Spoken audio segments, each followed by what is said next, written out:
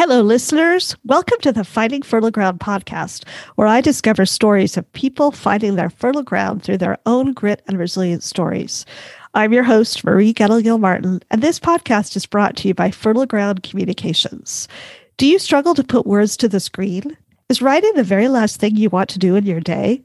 My mission is to make communications painless for my clients. I can turn a piece of lackluster, jargon-filled, or technical prose into clear, dynamic narrative. I help my clients discover how to tell their stories or solve their communications challenges. Look us up on fertilegroundcommunications.com. I'd love to give you a free 30-minute consult. Each week, I alternate this Finding Fertile Ground podcast with my other podcast, Companies That Care, which is about business leaders making a difference in the world. On both of my podcasts, I strive to highlight voices from historically excluded populations, the people who don't always get a platform. Check out my website for more details. This week, I interview Lily Shaw, a powerhouse actress, expert writer, and award-winning motivational speaker who was rescued and inspired by the make-believe world of cinema at the age of 7. When Lily was just starting out, her first Hollywood agent told her, if you only had the right look, you could be Sandra Bullock. Despite this subtle racism, Lily had some initial success as an actress of color in Hollywood, but none of her talent and skill and hard work seemed to create lasting success. The Me Too and Black Lives Matter movements woke her up to the ways racial and gender discrimination had stifled her voice and presence. She is using her grit and resilience to find her fertile ground, standing for social justice and equal representation. Let's meet Lily and hear her story.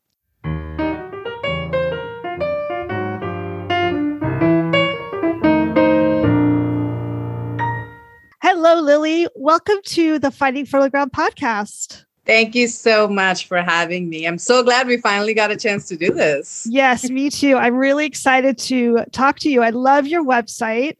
Thank you. Yeah, it's really professional and fun and really describes you so well, which I don't think I can say that about most people's websites. So I'm really impressed with it. It really screams your personality, which is fantastic. And because I'm a communicator, that's really important to me. So I'm really impressed. So wow, that means a lot coming from you. Yes. So I'm really excited to speak with you because 2 out of my 3 sons are theater kids. Oh, wow. Yes. And my husband and I got engaged when we were traveling in India. So I love Indian food, books, culture, arts. It's funny because for some reason, maybe because of that, there's an Indian theme running through my podcast series. That's great. I've talked to a lot of people with Indian backgrounds or people who lived or traveled in India. It's really interesting. I don't know why, but... Well, we are everywhere these days. Yes, definitely. I'm just really interested in that, in the topic, I suppose. So, yeah. So let's start with the beginning. Can you tell us about your childhood, where you grew up and what your childhood was like? Like you said, I was born in India and I came to the States as a teenager. So I have definitely had what I describe is the best of the both worlds kind of upbringing, because I got to experience the community and the spiritual way of living, as a kid in India. And then once I came here as a teenager, I got to experience the independence and the ambitious side of life. So I really do feel that I experienced and I'm now able to create a life for myself that kind of works on both levels, where I can kind of live a life that is honestly like an amalgamation of both of my life, my lifestyles and my life experiences. Great. That's very similar to my friend Sankar. He grew up in a small village and he talked about, how he was very focused on community and he would just run around in the village and go into somebody else's house for food and they would feed him and how it really formed, who he is now. Well, yeah. Honestly, I come from a big city in India, so I definitely had an upper middle class kind of upbringing. Uh-huh. My brother and I went to private schools. I was absolutely like that British Indian kid that you see, I grew up watching BBC. My parents trusted BBC radio more than they trusted regular, national Indian TV and radio. So my upbringing was definitely more city oriented. And, my parents were a nuclear family. So it wasn't quite as community as maybe somebody who grows up in a village is, because they'll grow up like it's a one big family. But I definitely grew up with neighbors and with friends who were like real friends and real friendships and real relationships where you could, rely on each other and talk to each other. And there was no wall. People were open. People were honest when communicating with each other. So that is definitely like the Indian trait that I grew up with. What city did you grow up in? I'm actually from Panchkula, but my parents are like originally from Punjab. Oh, right. When we were in India, when we travel, we try to kind of focus on one area. So we were in Rajasthan almost the whole time. Rajasthan and Delhi and Agra were the only parts of India that I saw. So that's my perspective of it. So you went to Taj Mahal then? We went to the Taj Mahal. We went to, all the famous cities, Jodhpur, Jaipur, Jaisalmer. That's awesome. I've never been to Rajasthan. Oh, it's beautiful. Beautiful. And Udaipur is where we got engaged in a Lake Palace hotel. Oh my God. That's known for palaces. That's so romantic. I know. It was amazing. I know. Great trip. My husband's British and we met in Japan. We were teaching in Japan. Oh my. And then we traveled through Asia afterwards. This was a really interesting anecdote. When we went to go get our visas in Japan for India, my visa was a quarter of the cost of his. And I was like, oh yeah, the Indians are trying to get back at the British by charging more for, isn't that hilarious? It's like, I would have imagined it was probably the other way around. I know. Isn't that funny? I just thought, that's got to be it, It's like, oh my God. You talk about being rescued and inspired by the make-believe world of cinema at the age of 7. Can you tell us about like the kinds of movies that inspired you and tell us that story? Oh my God, I was a Bollywood brat. I mean, I was through and through Bollywood, born, bred, raised. My introduction to movies kind of happened through the world of dancing. From the time that I was born, as my parents tell me, I danced. I mean, whether or not like music was playing, I would be dancing to it. Like I had this natural kind of inbuilt connection really to music. And Bollywood movies, as we all know, are very, very music heavy, dancing heavy. So for me, as my love for dancing was there, like, I call it like it was my factory installed talent. It was a natural segue for me to sort of become a part of the Bollywood films. But I don't really know how and when I decided to become a movie actress. Like all I really remember is watching movies and just really getting completely taken in, by the drama, by the love, by the gravitas. And in Bollywood movies, at least when I was growing up, films always had a happy ending, which I thought was awesome. So for me, the rescuing part came from that because I realized I was like, oh, I would be an actress because then everything would be great. Oh, that's funny. So I think that became sort of my connection to movies. I lived in the world of movies. I think I saw the world through the lens of cinema. I mean, that really was what happened to me. And it just completely captured me in every possible way. And I'm really happy. The reason I say that it rescued me is because it allowed me to channel life's challenges and pain and creativity all into acting rather than like getting distracted, losing my way. For me, movies just was like this one thing that no matter what was going on, it was always this consistent presence in my life. So that is how they rescued me from all of the storms of my life. Do you still dance? Not as much as I used to, but yes, I do. So let's talk about when you immigrated here as a teen. That must have been quite a different experience for you. Can you share some positives and negatives about immigrating here as a teenager? Honestly, it wasn't that radical a shift for me. A lot of the lifestyle stuff was the same to me, but we actually went from a bigger town to a smaller town. So to me and like to my family, it kind of felt like we went back 20 years because the India that I had grown up in and the India that I saw here in America, it just didn't jive. It was a different understanding and a different interpretation, really, of Indian culture. So that was like one of the hardest things. Lifestyle-wise, there wasn't anything different other than the language, because I was very much a British, English, Indian kind of a person. And America certainly is not that culture. So that was the cultural challenge. School wise, there wasn't a huge change for me because I was excelling there. I was excelling here. Initially, there wasn't that much of a difference. The big change came when I started excelling a little too much. By that, what I mean is that, I was a straight A student. I was winning all these awards. I was a public speaker. And that kind of brought out this other side. And I kind of started seeing the shadow side, as they say, of both like my family, the ones who were already here and who had sponsored us, and then also of the world. My mom's side of the family, what I saw was like they expected me to fill the shoes of a third world country immigrant who didn't know what a salad was. Those were the shoes I was expected to fill. I was not expected to be ambitious. I was not expected to be talented. And so that brought out a very ugly side in them. And it ballooned into this, really what I call like this hate campaign against me. It only ended when I kind of disconnected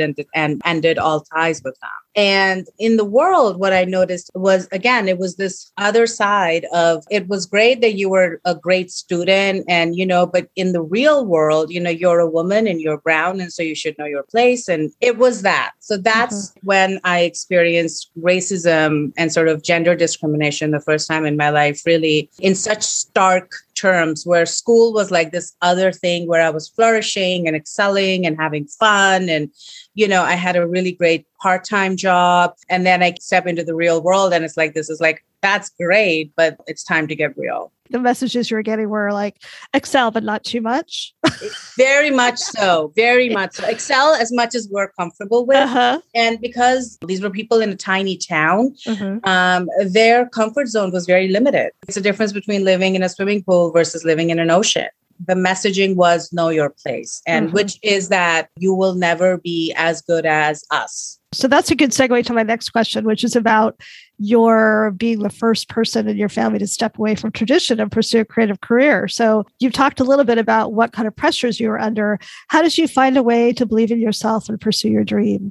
Thankfully for me, because I was raised in an environment that was incredibly individualistic and incredibly spiritual in India. So I, from a very young age, had connected to my inner voice, to like my inner truth and my intuition. And I think my parents had a healthy amount of respect for my intuition. I grew up trusting my voice, so, which was an unheard of thing. Like when you're a woman, right? When you're a girl in India and really anywhere in the world, I mean, the only way you're allowed to exist is if you do as you're told. So I was in many ways being prepared for this kind of a life where I would make my own decisions. And I think my parents consciously and subconsciously kind of supported that. So that upbringing really, really rescued me when it came time to make decisions that were right for me. Like I said, I had grown up with the idea of being an actress. And in my whole life, I had thought, well, I was going to be a Bollywood actress. But since that changed, the next best thing was like coming to LA. So it wasn't even like a thought for me. I was like, okay, I want to act. I want to act in the movies. And here I am. Let's do this. So for me, it was a very, very natural progression of where my life was headed. But for the world and for the relatives and, the extended people on my mom's side, that was unheard of. First of all, I was an Indian woman who didn't want to be a doctor, which was like, what? Like, that's impossible. If you're Indian, you're going to be a doctor because that's why Indians exist, right?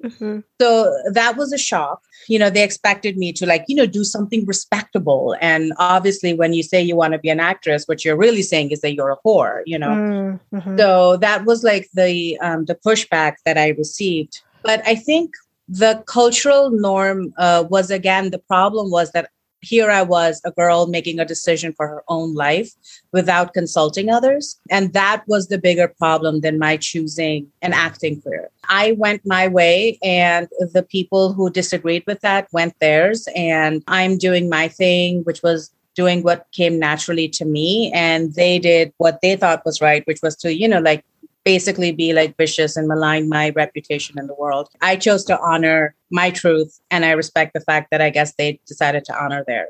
I mean, it sounds like you have a really strong true north, and you are also blessed to have parents who supported that. And that's really lucky. The true north and the solidness that I have in my thought process is very much an acquired thing.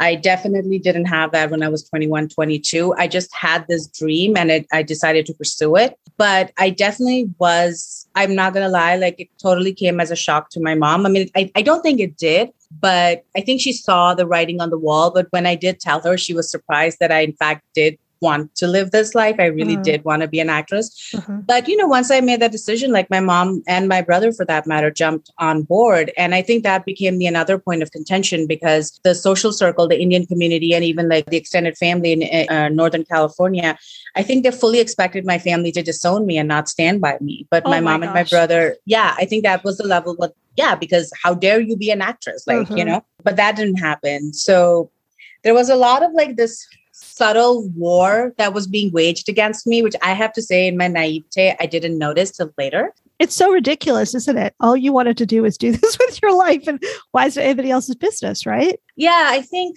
that is the problem we're experiencing, right? On the macro and like on the micro level, right? People doing what they're right for them for some reason just tends to rub people the wrong way. And I'm not sure why that kind of insecurity exists. I did what was right for me. And I also understood subconsciously that I had signed up for a bigger challenge. I just didn't realize how big that challenge was actually going to be till I came to LA.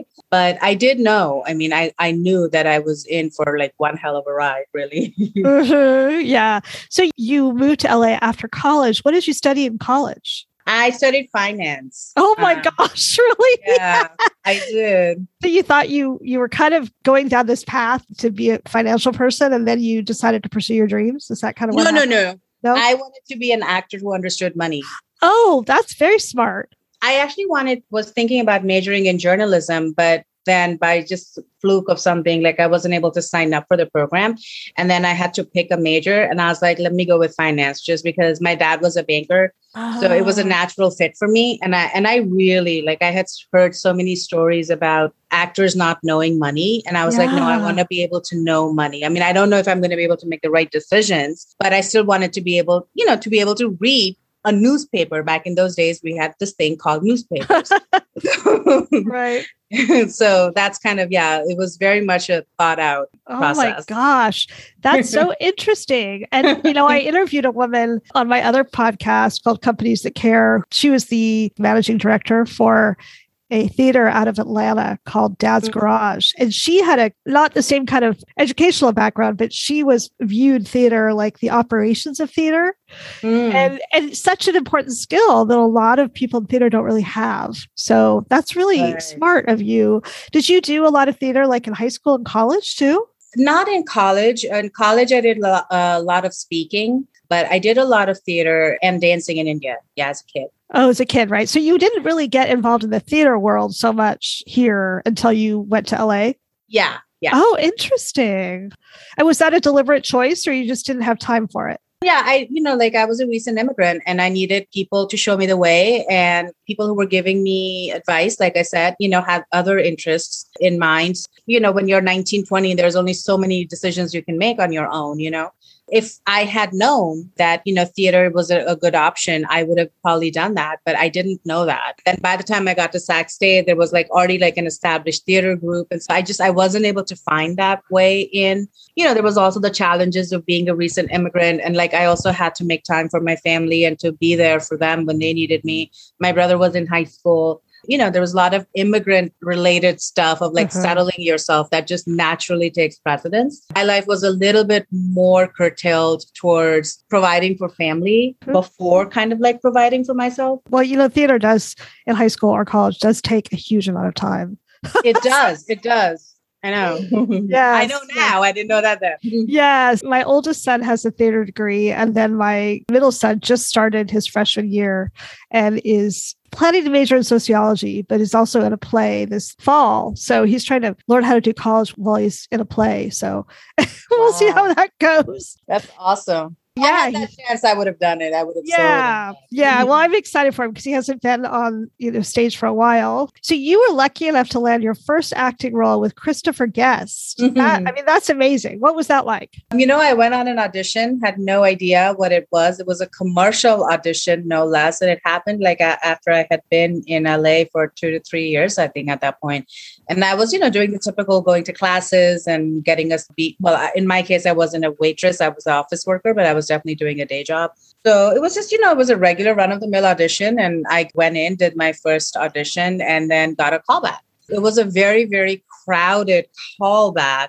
And I remember sitting there going, I think I want to book this. So I walk in and I kind of did, they told us what to do and I did it. And just as I was about to leave, this guy just kind of like randomly said to me, that was really great. That was awesome. And I was like, oh, great. Thank you. And then I kind of like did that flip turn, that double take. I was like, who was that? And, and so then I walk out of the room going, holy shit, that was the guy from that show. I mean, I knew he was an actor and he was a director, but I didn't like really put it together that was Christopher Guest. I was like, this is someone I know. And I walk out and one of the casting associates was like, Christopher Guest was in there. I'm like, oh my God, he's in it. Completely freaked out. And that's when I was like, oh my God. And I for sure got the call. And I got the sense that when I did my audition, like in my callback, he gave me the role. When he told me that was really good, I think that was him telling me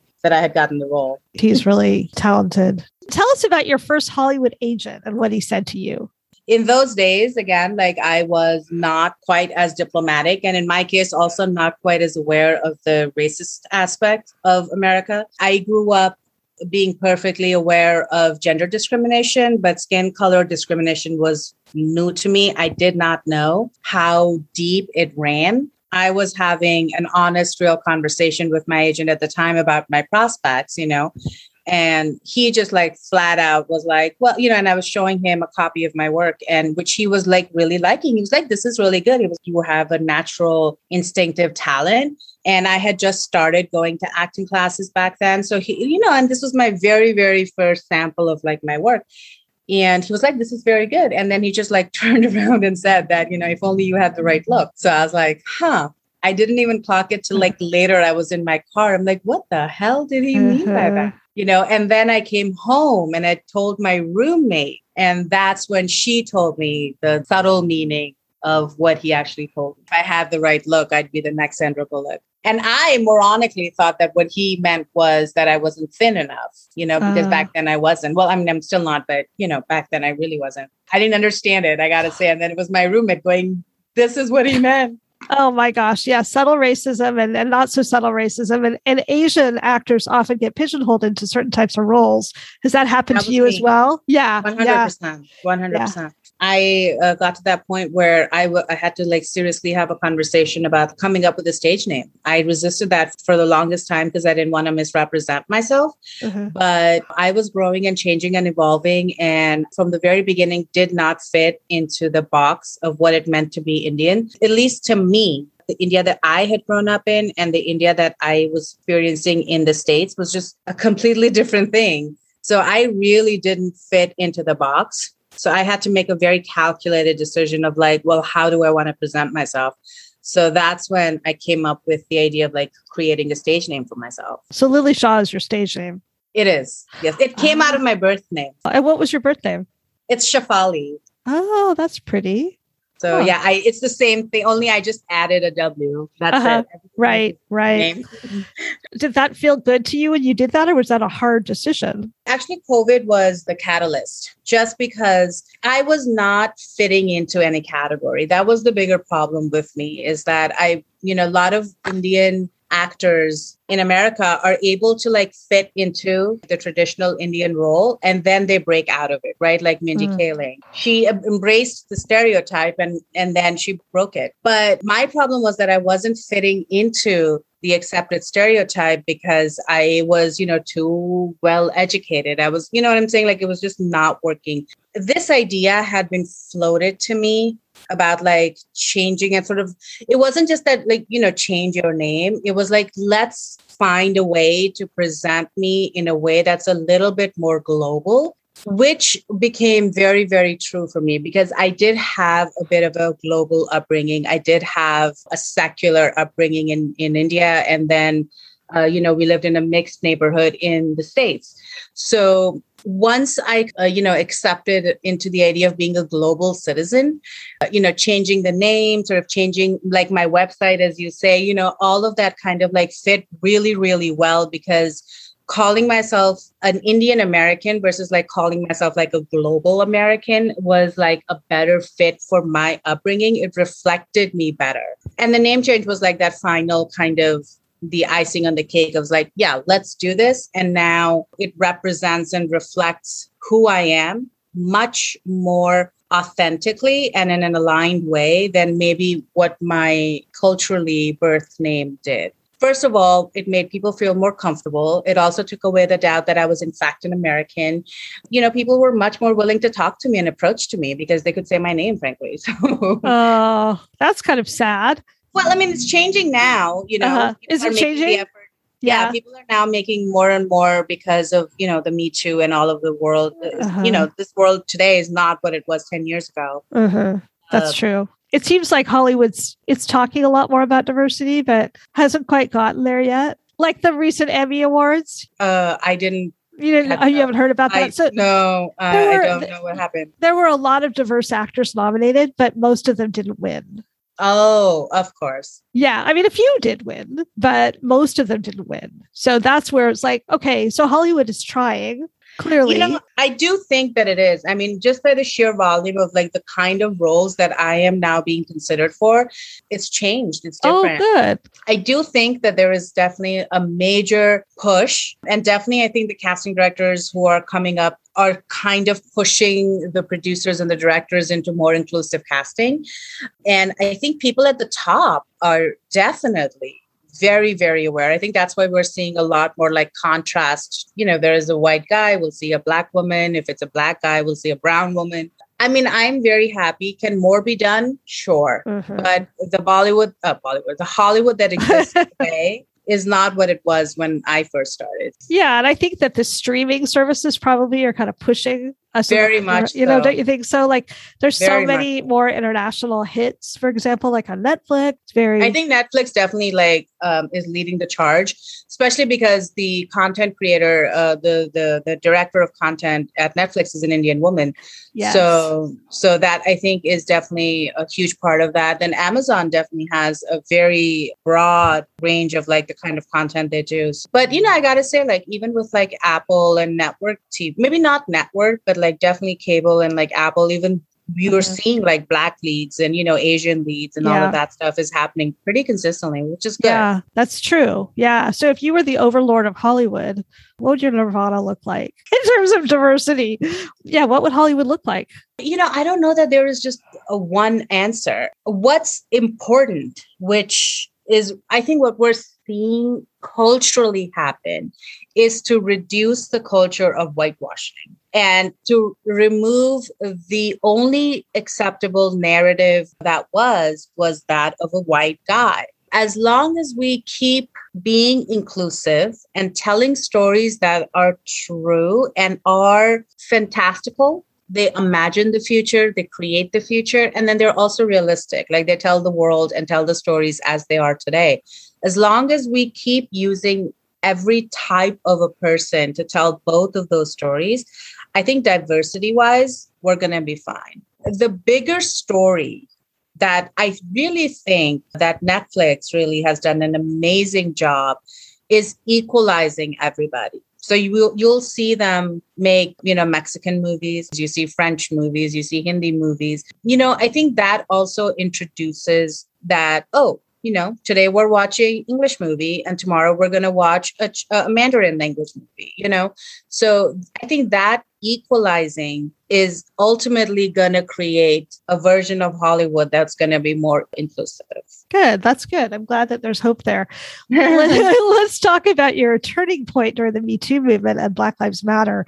How did those social movements shift your thinking? like I said, that as a young actor, because of, my agent said to me, and that was just the beginning of like this descent into this vortex of darkness of my life, where every turn in every way, I was just constantly being told that I'm not good enough, sometimes using fancy words, sometimes being told, oh, you're not talented enough, or, we went a different way, or we want someone thinner, younger, older. I don't care. So it was the answer that I was constantly getting is that I was not the answer to the problem that, they were looking to solve. That was the message. So I started internalizing that. I started thinking that there was something wrong with me. So in fact, I remember having this very clear thought one time that if somebody would just tell me what's wrong with me, I will fix that. Because everything was always wrong with me, but it was never anything specific. Everything was always my fault, but it was never like, oh, this is what you're doing wrong. It was just like this level of like just not being seen, literally having people see through you. I got to say, as strong as I was, I really started believing that. And it was through the Black Lives Matter and then the Me Too movement before that I started seeing that I wasn't alone in this thing. It was the first time that my eyes were open to this idea that maybe something else is going on here. And as more and more actresses came out and we started hearing these horrible, horrible, gut-wrenching stories, that's when it hit me that any of these stories could have been mine and not one of these atrocities would have been my fault. This became the catalyst of going, wait a minute, it's not me, it's them. They are lying to me when they say that I'm not castable. They are lying to me when they say that I was too fat, not good enough, not too talented, not too tall, not too blonde, that it was their problem, that I was experiencing racism. And one of the greatest problems with racism or with an oppressive kind of a culture, whether it's like my mom's family, mistreating me, or like Hollywood kind of like coming at me or, isolating me, is that you really do start believing that it's your fault. You really do think that if you were better, this awful stuff wouldn't be happening to you. In the Me Too movement, my eyes were finally open and I was like, oh my God, like it was such a wake up call of I am good enough. It's them who are not, And then the Black Lives Matter movement really, especially the reaction, not the protesting as much, because the protesting, I was aware of, having lived in a mixed neighborhood, having gone to school and, living in a bigger city, I was aware of the amount of discrimination that Black people went through. But the reaction to the protests, I was like, oh, I finally understand the depth of the discrimination. So that spurred me into, I am not going to put up with this BS anymore. It was such a difficult conversation to have with myself, but I was like, no, I know that I'm a good actor. I know that I'm pretty. So I started believing in myself. And in believing in myself, I started seeking out people, coaches and agents and teachers who would then help me make my dreams a reality. Something that wasn't even an option for me before, because I really didn't think that I was worthy of success. I really had started believing that there was fundamentally something wrong with me. Another brilliant side effect that happened to this was that I did not trust my own voice. Constantly second guessed, constantly was skeptical of my own decisions, because that was the messaging I was getting from the world, that you can't trust yourself. I am not to be trusted. I don't have validation. I don't have intelligence. So I was literally not trusting myself. I slowly and steadily learned to trust myself, learned to make decisions that were right for me, even if they didn't look right to others. And that started my journey of this empowerment, where I was like the person that I really am today, of like, I like myself. I know what I can do. I know I have talent. I have a voice, and I'm going to be seen, and I'm going to be heard, and I'm going to be fierce. Wow. Congratulations. How is your stand to be treated equally fairly with dignity? How has that changed your career? I think that was the journey of as I turned myself around, started having more positive conversations with myself and started valuing myself before I wanted the world to value me. That opened my eyes and showed me how much other people, and not all of them people of color, but even like women, white women, gay people, sexual orientations, transgender people. So, I started understanding, as isolated as I felt, that it actually was not an isolated problem, that it was pervasive. Everybody was mistreated if you didn't check off a certain type of a box. The conversation, so I purposely started speaking like these conversations that I'm having today, this kind of a podcasting. I would have never dared to do this, 5 years ago. But I figure if I share my story, that there's going to be other actors out there, other creators out there who are going to hopefully resonate and understand that if they're feeling alone, if they're feeling isolated, if they're feeling dismissed and left out, that it's not their fault.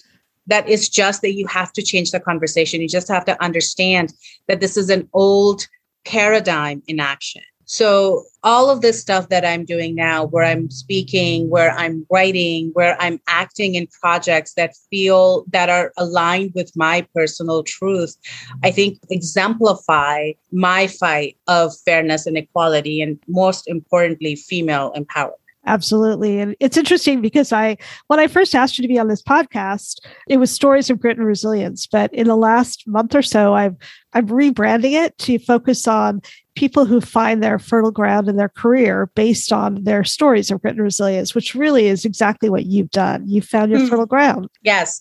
And the brilliant thing that I've noticed is that as I have grounded myself, I'm now aligning with many other women, many other men, young men for that matter, who are also aligning with their truth. It may feel that you're all alone, but really, it just is a matter of finding the right community, finding the right people. Yes. Another excellent segue to my next question, which you're reading my mind, obviously. So I read the article about you in Authority magazine, where you share the 5 things you wish someone had told you when you got started. And the one that really stuck out to me is have a community that lifts you up. I'm constantly saying that. So what does that community look like for you?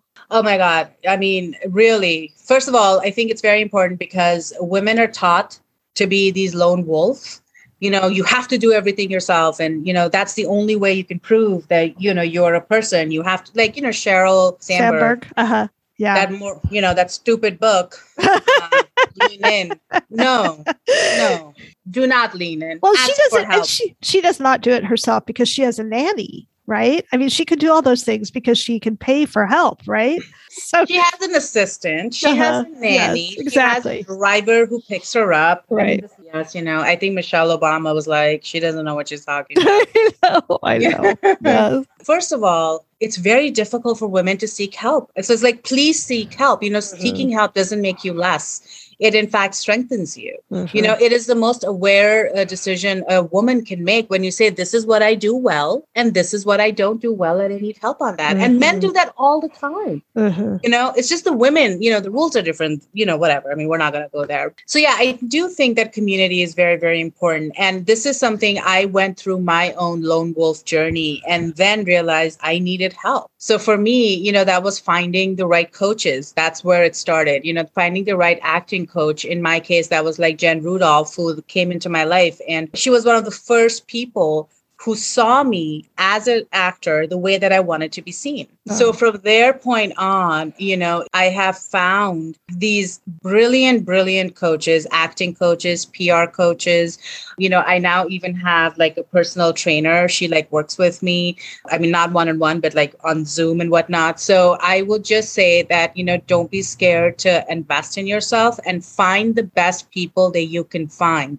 Because living in the community of like-minded people, it's the best and the fastest way to elevate yourself. I love that message. It's so true for me too, because 3 or 4 weeks ago, I just finally hired a business coach. And she is not inexpensive. But I was just telling my husband yesterday, it's like the value I get from this business coach. I mean, she puts it all out there and she's giving me so much value for my money. And it was such a good decision. I mean, look, I will say this, that, if you can't afford, get the coach that you can, Absolutely. But get help. If you I definitely started, when I first started, I didn't have any idea, but, one experience led to the next coach, led to, that kind of stuff. But get help. It does not make you weak. If you need, mental help, go get it. If you need, body help, which is what I needed in my case, go get it. If you need somebody who can be your emotional coach, go get it. There is no shame in asking for help. Absolutely. So you, I read, are fluent in Hindi, Punjabi, Pakistani Urdu, and beginner Spanish. Wow. I don't know how you keep all that straight. Did you? I don't. They're all jumbled. I have no idea on any given day what I'm going to speak. I assume you grew up speaking Hindi, Punjabi, and Urdu. I grew up speaking Hindi. Hindi is my mother tongue. I spoke Urdu because I watched a lot of Bollywood films, and that's where I picked up Urdu. Not that different from Hindi. And then I learned Punjabi when I came to Sacramento because there was a lot of Punjabi people living in that area. So that's where I picked up Punjabi and started speaking Punjabi. And Spanish happened because my mom is a teacher in primarily in a Spanish-speaking community. So she took a year of Spanish. So she can speak tiny little bit of Spanish. And then my brother and I would listen to her, and then we started picking up some words here and there. And so just, so I am now in that stage where I can put it in the Google translation and then translate it and then know how to speak it. Right. Well, you obviously have a gift for languages too. But another reason why that caught my attention is I've been doing Duolingo. At one point, I spoke Japanese and German. So I started off with Japanese and German, but then I thought, when am I ever going to speak Japanese? My husband and I haven't been to Japan since we left many, many years ago. And that's not very useful. So I've started studying Spanish. Nice. Spanish. It's difficult, huh? It is. Struggling with it. It is. But Duolingo does make it more fun. German has articles too. The articles make it really hard. Why is this feminine and this is masculine? It doesn't make any sense to me, right? Same thing with Spanish. I'm what does that? Makes no sense. But okay. I know. I'm doing it also because I feel like it's good for my brain. And living on the West Coast, you're more likely to use Spanish than Japanese or German, right? I would imagine. Although, Japanese anime is so popular. Yeah. So, maybe. Yeah. I like to, watch Japanese films and things like that too. So, but with Spanish, I've already used it. I already feel I recognize words and I feel like that's helpful for me. So yeah, it's good. And probably living in LA, you probably have even more exposure. Basically, since I came to LA, it's a Mexican dominant area, right. It's, Indian communities are there, but they're not in LA. And plus I didn't really get exposure to that. So I fell into that. So wanting to learn Spanish just became as I should be able to say a few words here and there, Right. What are you streaming right now? Are you watching anything? You're going to laugh, but for the last month or so, I've been watching I Dream of Jeannie. Oh, really? Oh my gosh, yeah. I grew up on that.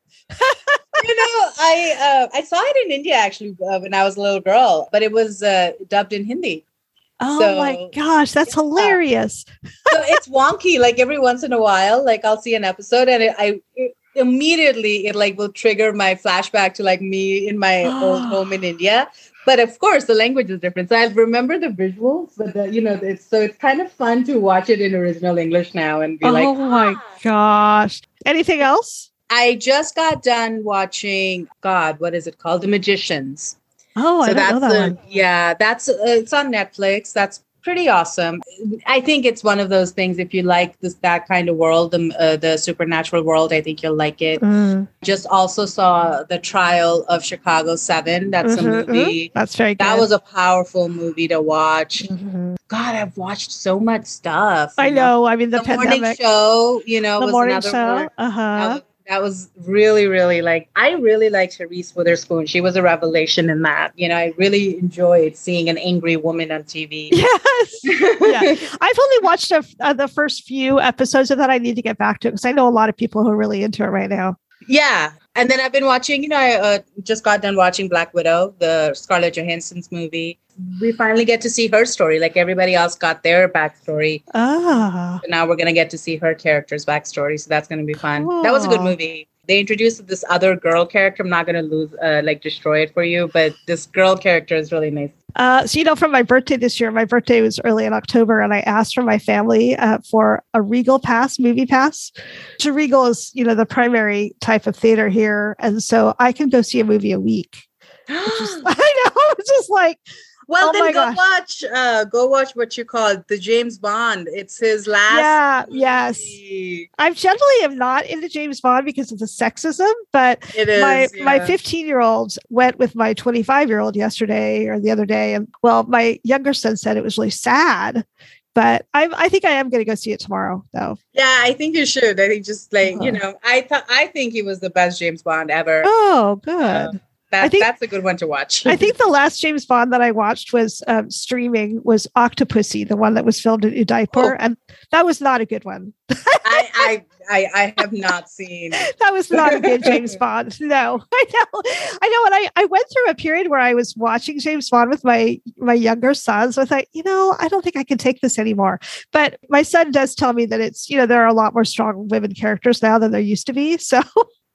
Definitely. Yeah. I think it started with Pierce Brosnan. I have not seen the Sean Connery movies because they're just too sexist for me. Yeah. But Pierce Brosnan movies are okay, and Daniel Craig's are just they're just still sexist, but at least the women are now better. They have a character. They have an arc. Yeah. Right. Apparently, Pierce Brosnan is my husband and son's favorite James Bond. Really? Apparently. Yeah. Mine is Daniel Craig. He's hot. Yeah, they say he's second for them. So I don't know. I don't know. So what's next for Lily? What's your dream for the future? What would you like to be doing 5 to 10 years from now? I already have so many irons in the fire.